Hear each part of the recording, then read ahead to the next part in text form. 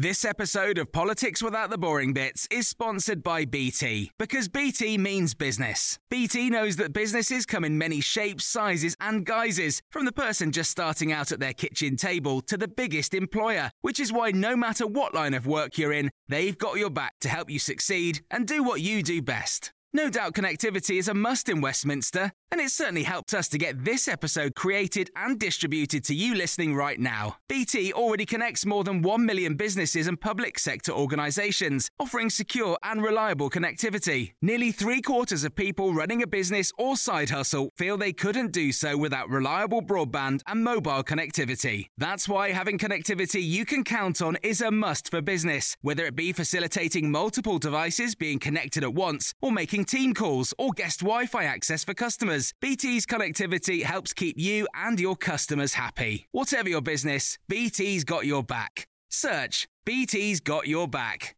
This episode of Politics Without the Boring Bits is brought to you by Luton Rising, owners of London Luton Airport, the UK's most socially impactful airport. Find out more at lutonrising.org.uk.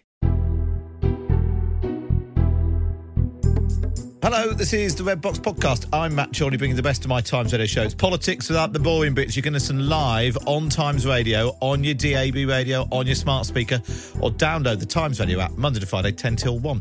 But you're here for the best bits, which is what we've got for you. Coming up today, it's politicians versus officials. We've heard an awful lot about the civil service and how they didn't get on with Spads, who don't get on with politicians and ministers.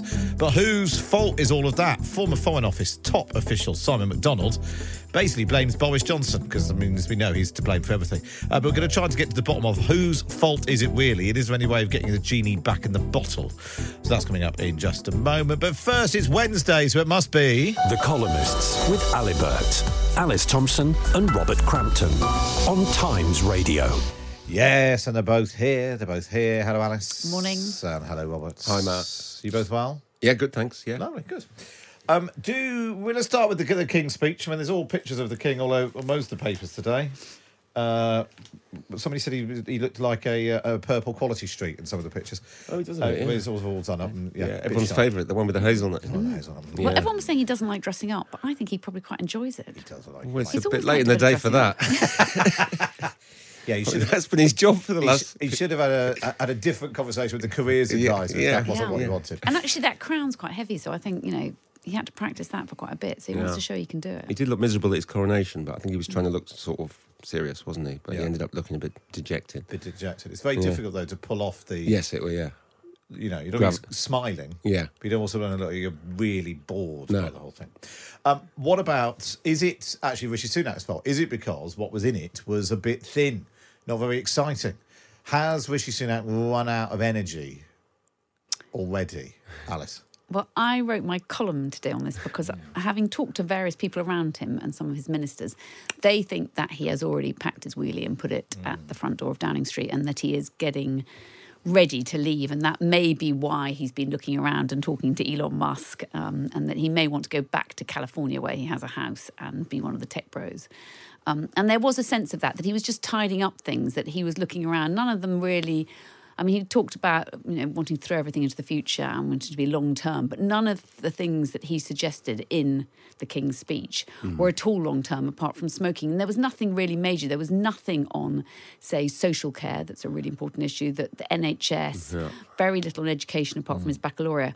And everything that he'd done on crime and punishment felt very old-fashioned and sort of lock them up, rather than addressing the critical situation in prisons, is which there are too many people in prison at the moment. Yeah, I think there's only 15 bills or something you were saying. Yeah, 20. It's the fewest for 10 years, isn't it? But some of them are so narrow. One of them's about rickshaws in Westminster. Yes. And, I mean, that's a bit Cohen's hotline, isn't it? Yeah. That's a government running out of And steam. there's a single bill on the football regulator. There's a single bill on pedicabs. There was this sort of slight sense that they're like, no, don't put it in that bill. We can call that another bill. We can sort of call that on... Alice said it very well. It's like a load of snagging jobs after 9.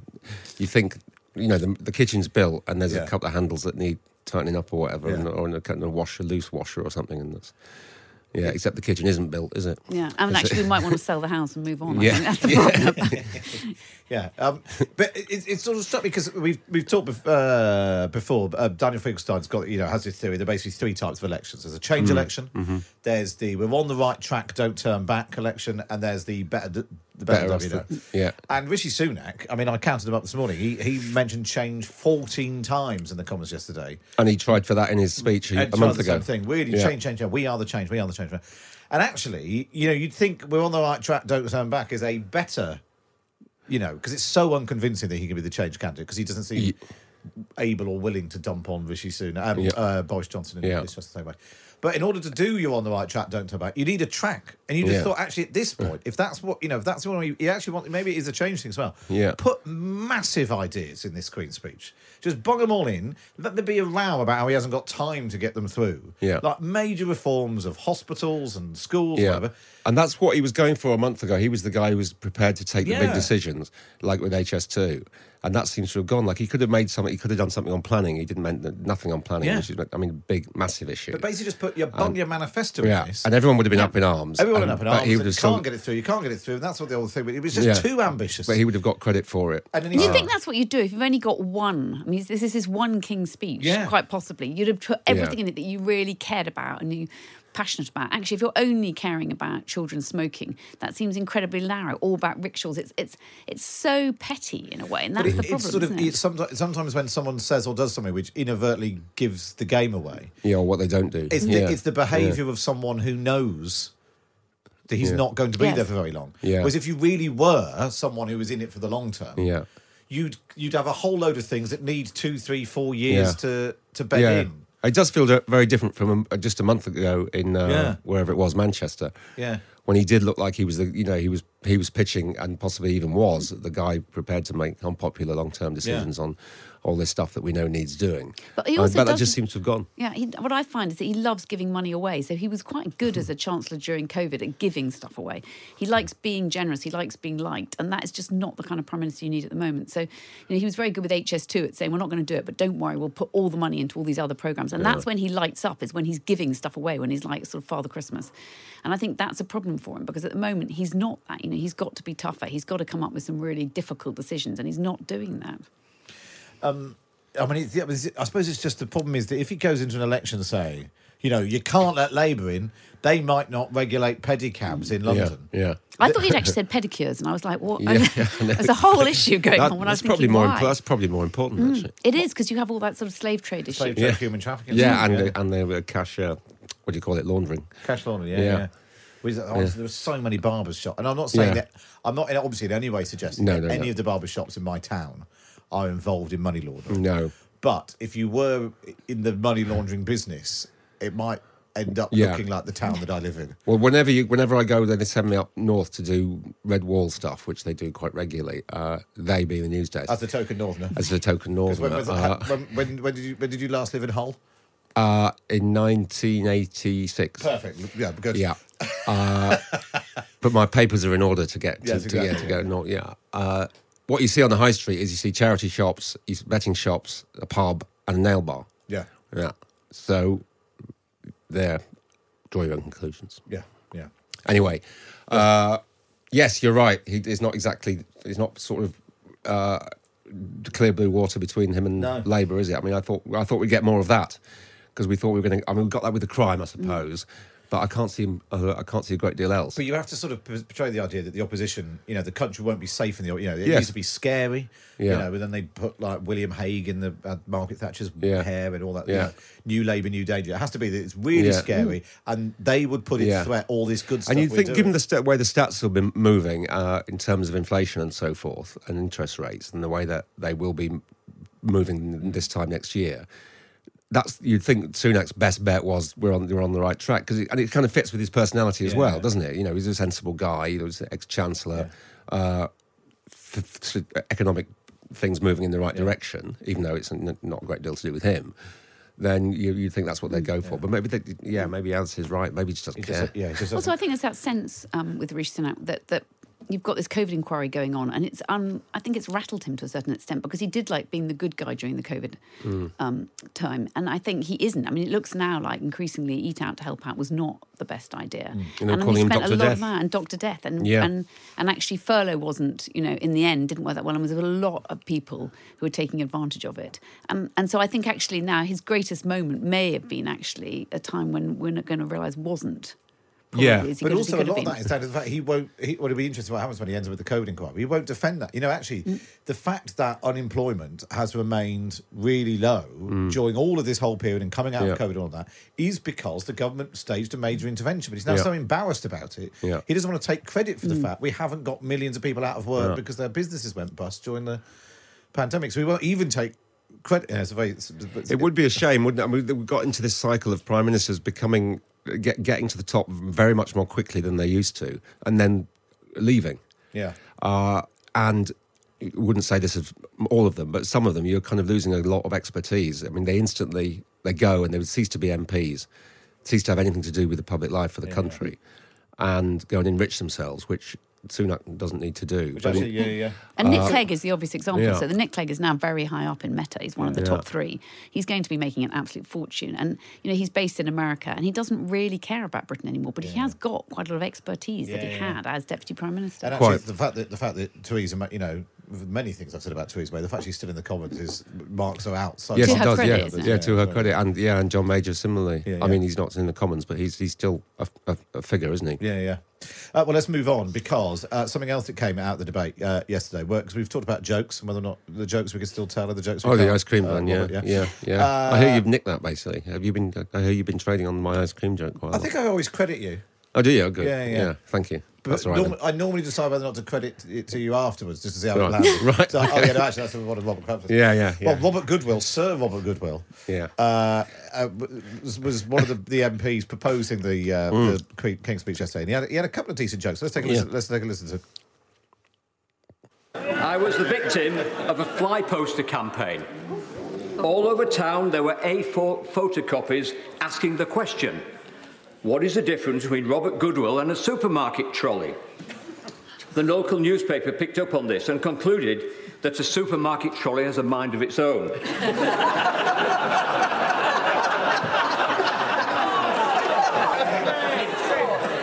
I must admit that I've never voted against the Tory whip, so that might explain it. However, having been here a while, I can now reveal the real answer to the question. The difference between an MP and a supermarket trolley is that there is a physical limit to the amount of food and drink you can get into a supermarket. It's a great gag. It's a good go. Yeah.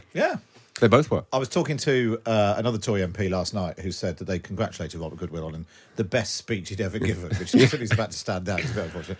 And also questioned who'd written it for him, because it was... I was reading it on the bus and I was actually chuckling on the back of the bus. Some really good jokes. Yeah. But also because it's true. So that's the thing with that joke, isn't it? There has to have an element of truth in it. And we know how much they're drinking. And in the House of Commons, there's a sort of like it's a good way of getting a joke if you can make a joke about your audience, essentially. And also the self-deprecation in the first joke, and we love a bit. We love that. I mean, that's British humour. It sort of buys him the credit there. We've just laughed at you, so we've got to laugh at ourselves. Yeah. But then, so there we are talking about boozing and politicians and all that. And then on the front of the Times, British women are the joint heaviest binge drinkers in the world. And I just wondered whether is part of the reason why we have this drink, because we just sort of joke about it all the time. And you can go into shops and buy signs that say Prosecco o'clock and all, life begins with gin and all that business. Is that part of why we have an alcohol problem in this country, do you think, Alice? Well, I'm always really interested when they say that the young don't drink anymore, because I think girls binge drink quite a lot between the age of about 16 and 25. I mean, not just talking about my daughter, obviously, because she won't want me to back. 16 and 25, you say? Looking at their friends, they do drink quite a bit. And actually, I think it is quite a British problem. And I think in other countries... Do we joke about it because it's a problem, or is it a problem because we joke about it? Yeah, that's interesting. What's cause and effect? I don't know. I think we joke about it because the drinking comes first, and the jokes come on top of that. Because those jokes wouldn't work if we were all sober. Yeah. But if you're a bit of a lad as a girl, then you do end up drinking more quite often. That's the thing. It's a kind of... it's a way of relaxing Yeah. with the boys. It definitely feels like you're keeping up, and actually most of us are slightly smaller than the men, so that you're way over quite quickly. And Robert and I have both pretty much given up, so we'll kind of Very abstemious. Whereas, Abstemious. I have to say, the young people who work on this show, they have no problem drinking. I can exclusively reveal. Oh, really? Yeah. Looking towards the... Yeah. they're waving at us now, yeah. I'm not sure if anyone counts as a young person. Well, there are. We were just saying that actually there's a kind of divide between the real drinkers and the none at all. So I went to the Sunday Times 50th anniversary of their wine club on Monday night. Oh, did you? I couldn't go to it. Oh, was it good? It was great. And I wasn't invited.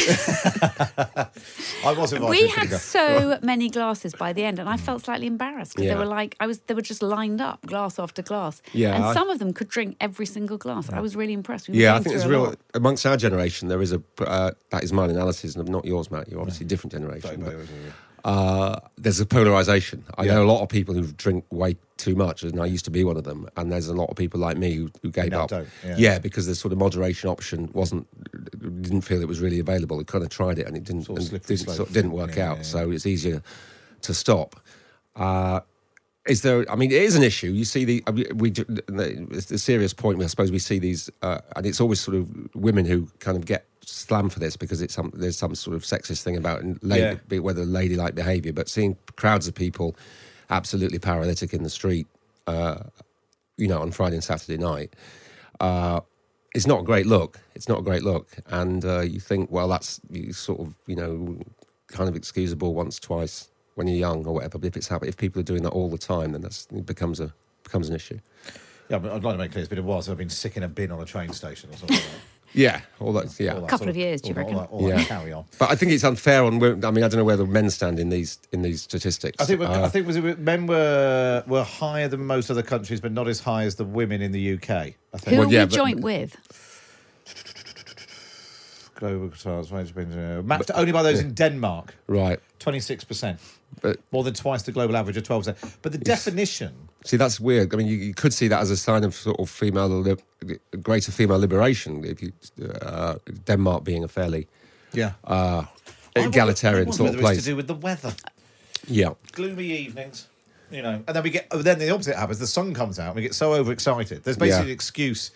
There's a constant excuse for drinking. So the sun's out, so we've got to go to the beer garden. Yeah. Stay in a nice cosy pub. Like, so much of our idea of fun is tied up with But also, I think alcohol. you're really right. That sense now that we never used to have, that if you're a young mum, that you should be drinking, that almost it's like the only way you're going to get through having kids is to have a drink at like 4, 5, 6 o'clock, around bath time. And actually, that when I had my children were little, it was really frowned on. I remember thinking, quite awkward. If you said to your friends, "Oh, actually, I started drinking at 5," that wouldn't be funny then. Yeah.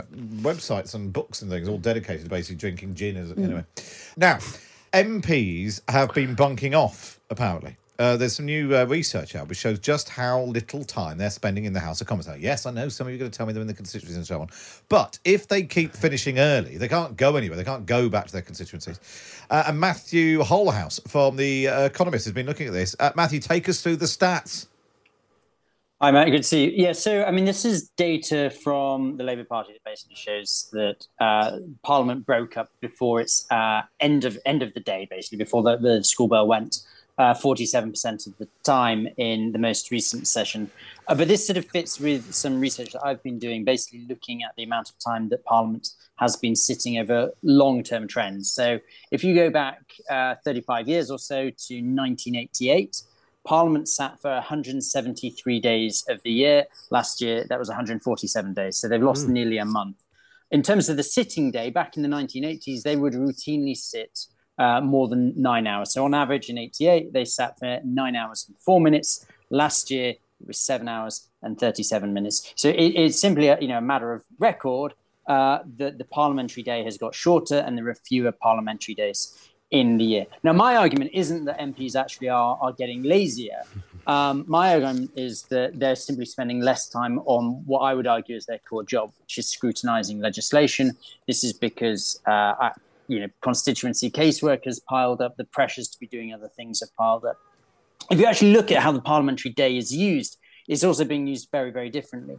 So 20 years ago, about 40% of the time on the House of Commons chamber floor was spent on government legislation. In the last session, it was 20%. Wow. So really, we see this transition of Parliament from being a legislative chamber to a debating chamber. So there's a lot more urgent questions, a lot more backbench business, a lot more focus on things like Westminster Hall debates.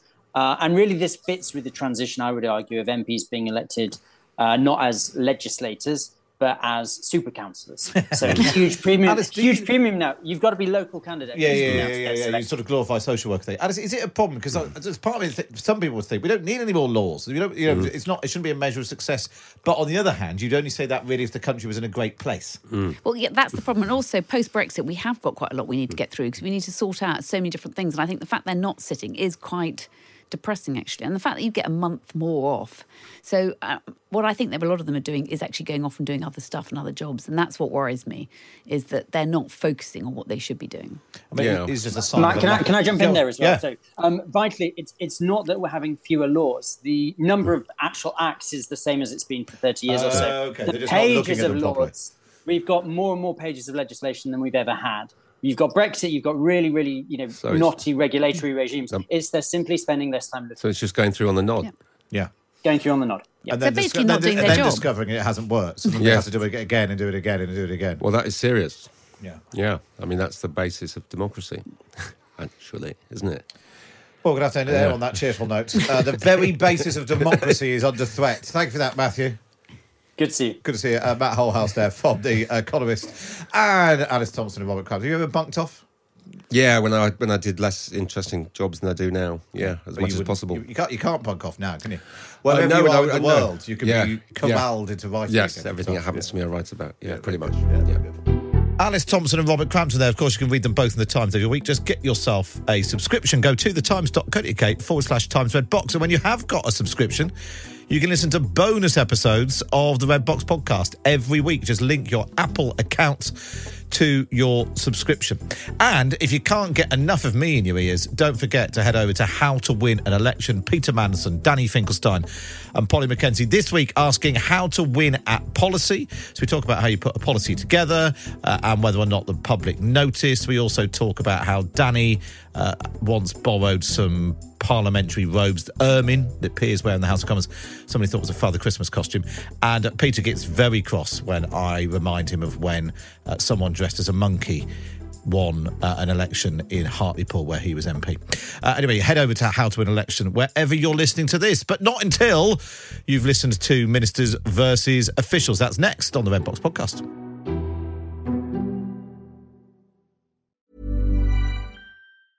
Hiring for your small business? If you're not looking for professionals on LinkedIn, you're looking in the wrong place. That's like looking for your car keys in a fish tank. LinkedIn helps you hire professionals you can't find anywhere else, even those who aren't actively searching for a new job but might be open to the perfect role. In a given month, over 70% of LinkedIn users don't even visit other leading job sites. So start looking in the right place. With LinkedIn, you can hire professionals like a professional. Post your free job on linkedin.com/people today. Quality sleep is essential. That's why the Sleep Number Smart Bed is designed for your ever-evolving sleep needs. Need a bed that's firmer or softer on either side? Helps you sleep at a comfortable temperature? Sleep Number Smart Beds let you individualize your comfort, so you sleep better together. J.D. Power ranks Sleep Number #1 in customer satisfaction with mattresses purchased in-store. And now, save 50% on the Sleep Number Limited Edition Smart Bed for a limited time. For J.D. Power 2023 award information, visit jdpower.com/awards. Only at a Sleep Number store or sleepnumber.com. This episode of Politics Without the Boring Bits is brought to you by Luton Rising, owners of London Luton Airport, the UK's most socially impactful airport. Find out more at lutonrising.org.uk. You're listening to the Red Box podcast. Now it's time for this. The Big Thing on Times Radio. Now, there's been a huge debate around the relationship between politicians and civil servants, special advisors and civil servants, the relationship between the independent officials and their political masters. But I was speaking to Simon MacDonald, Lord MacDonald, who was the head official in the Foreign Office from 2015 to 2020. He went on to play a key role in the demise of Boris Johnson by claiming the government had lied about not knowing about allegations of misconduct against the Tory MP Chris Pincher. Simon MacDonald came on this show and told us that he'd raised the alarm about all of that.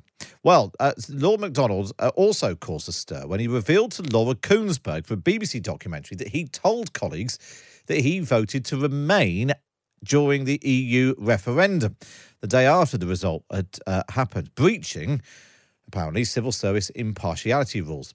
This story was then put to Helen McNamara, who you'll remember is the former Deputy Cabinet Secretary. Simon MacDonald has told us on the record that he told his colleagues and ministers that he voted Remain. Wow. Okay. That is genuinely surprising. Why? Why is it surprising? Because to be so explicit about how you personally had voted, and I don't know why that would be a good or helpful thing. So, when I spoke to Lord MacDonald, I asked him for his response to that criticism. I'm a big fan of Laura's, but the way it was presented to Helen was Simon MacDonald's going around telling everybody he was a Remainer. That indeed would have been extraordinary. What Simon MacDonald did was in one meeting, on one very dramatic moment, in order to empathise with the team and orient the team in a new direction, I told them how I had voted in order to emphasise that this was professionally irrelevant. Our new job was getting the best possible deal for the United Kingdom as we left. This was something that people needed to get their head around very quickly. I was saying it applied to me and I was doing it and I expected them to do it too. If Laura had presented all of that to Helen, I think Helen's reaction would have been different. Do you regret doing it? No. Do you think that the civil service showered itself in glory during that period? A couple of things. One reason I said what I said was that I knew that all the Brexiteers assumed that the top of the civil service were pro-EU. You know, every comment, every content exuded this. So I thought I will own this and embrace it because professionally this is irrelevant. So what we did in the Foreign Office and across Whitehall for the next 5 years was negotiate as hard as we could to get as good a deal as we could. The fact that it's not perfect, I think, is a demonstration of how difficult the situation was, not how awful the negotiators were.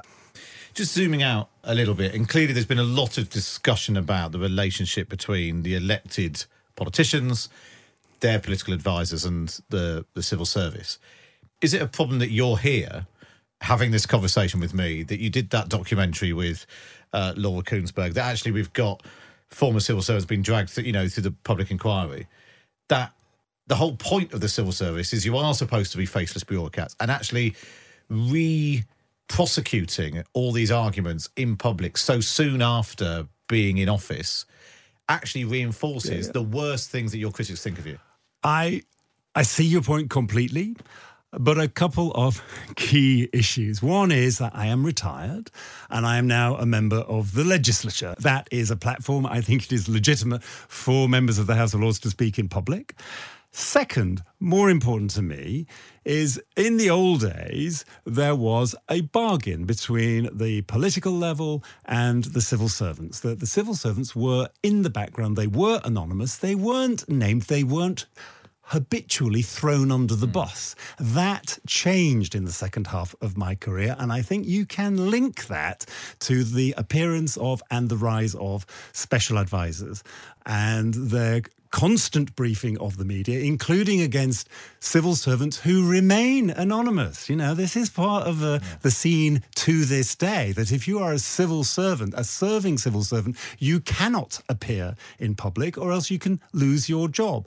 And that feels to me kind of weighted towards one side. It makes the civil servants more of a sitting duck target. So somebody has to speak on behalf of the civil servants, and retired civil servants, I think, are best placed to do that. When do you think that change happened? I mean, I've been covering politics properly for 15, 16, 17, 18 years. Where was the point where that bargain was broken? It was gradual.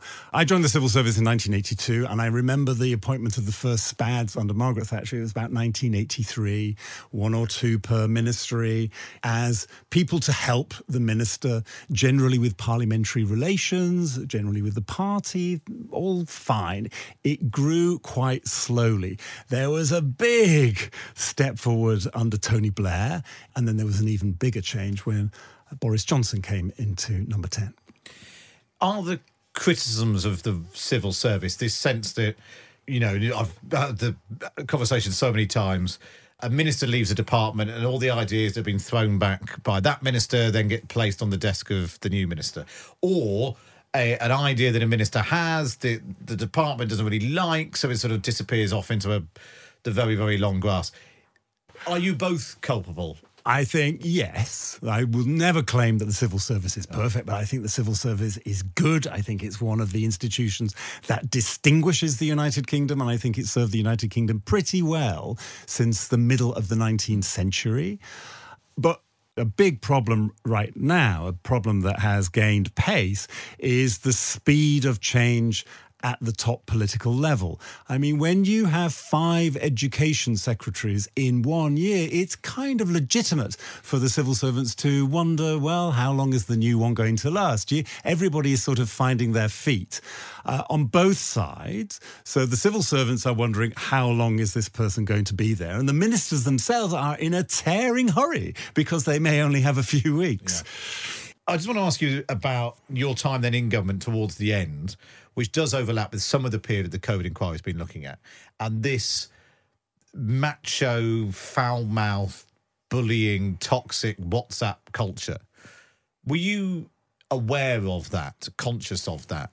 Dimly conscious. I thought, yes, I was conscious, but when I've seen everything laid out, it's staggering.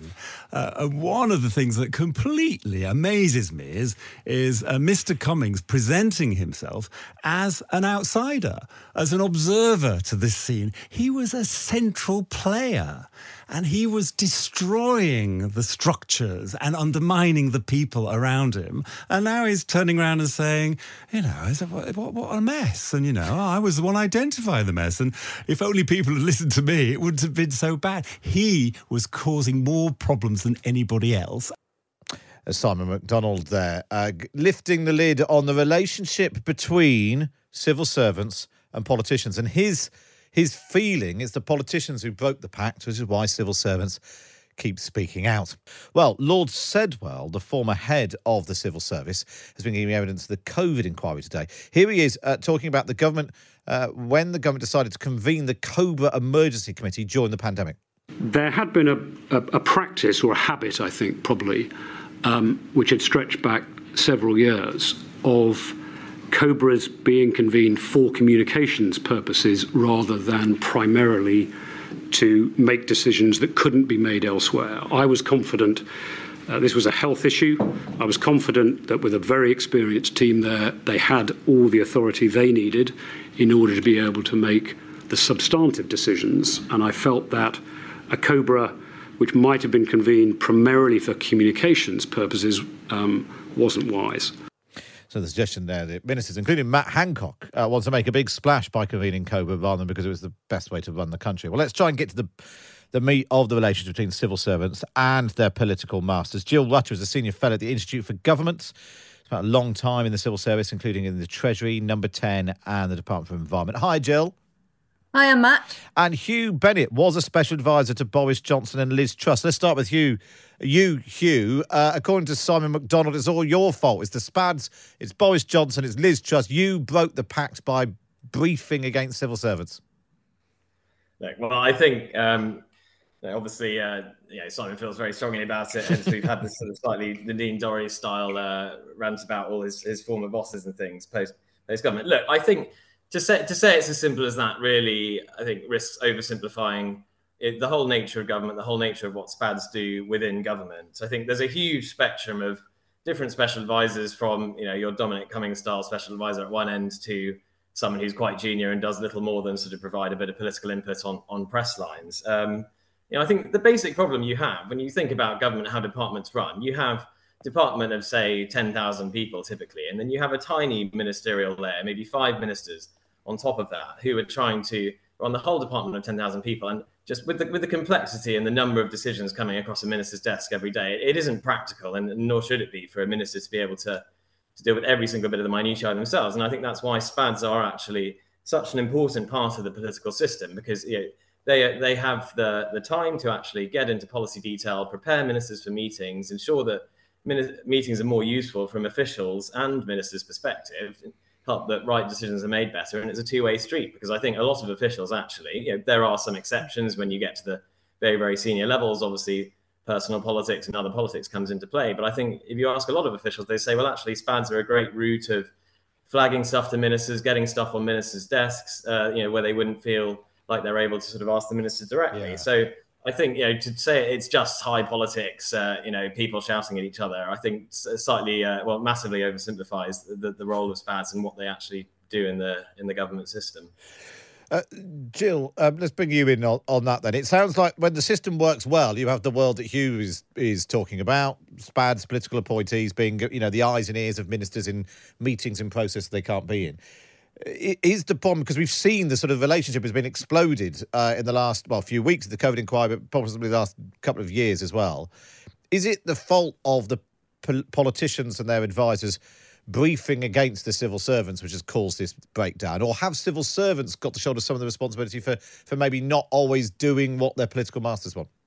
I think one of the things that's happened is that sort of, compared to when I was in government longer ago, special advisors didn't particularly create a sort of big break in the relationship with civil servants. So I think one of the things that we've seen is that advisors have inserted themselves more in between ministers and civil servants. And sometimes that means that the sort of civil servants don't feel they have anything like the same access that they used to have to ministers, and therefore perhaps feel sort of slightly less bought in. But I agree with Hugh. I mean, when you get a good special advisor, they are really, really useful as a way of sort of shortcutting.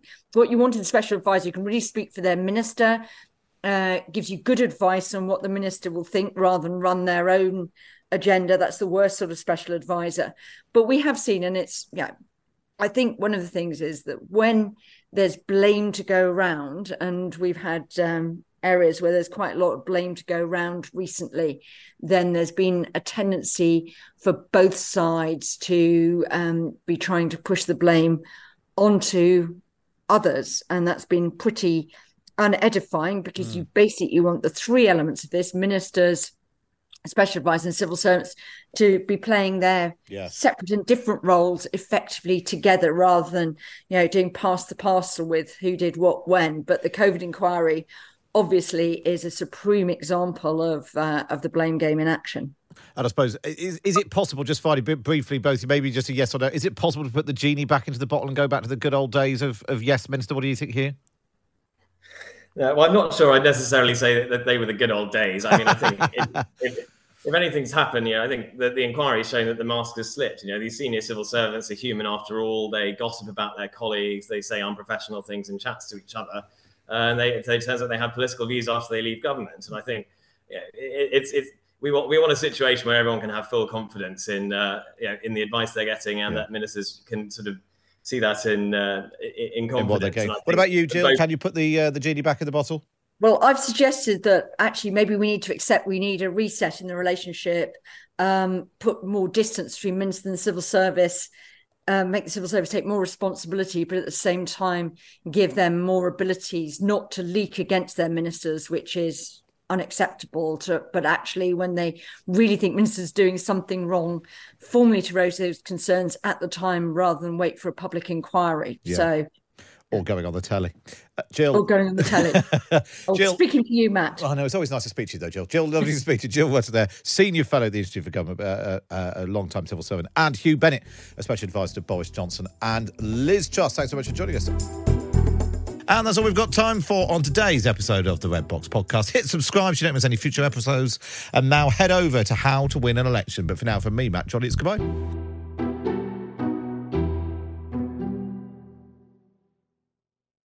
This episode of Politics Without the Boring Bits is brought to you by Luton Rising, owners of London Luton Airport, the UK's most socially impactful airport. Find out more at lutonrising.org.uk. Even when we're on a budget, we still deserve nice things. Quince is a place to scoop up stunning high-end goods for 50 to 80% less than similar brands. They have buttery soft cashmere sweaters starting at $50, luxurious Italian leather bags, and so much more. Plus, Quince only works with factories that use safe, ethical, and responsible manufacturing. Get the high-end goods you'll love without the high price tag with Quince. Go to quince.com/style for free shipping and 365-day returns.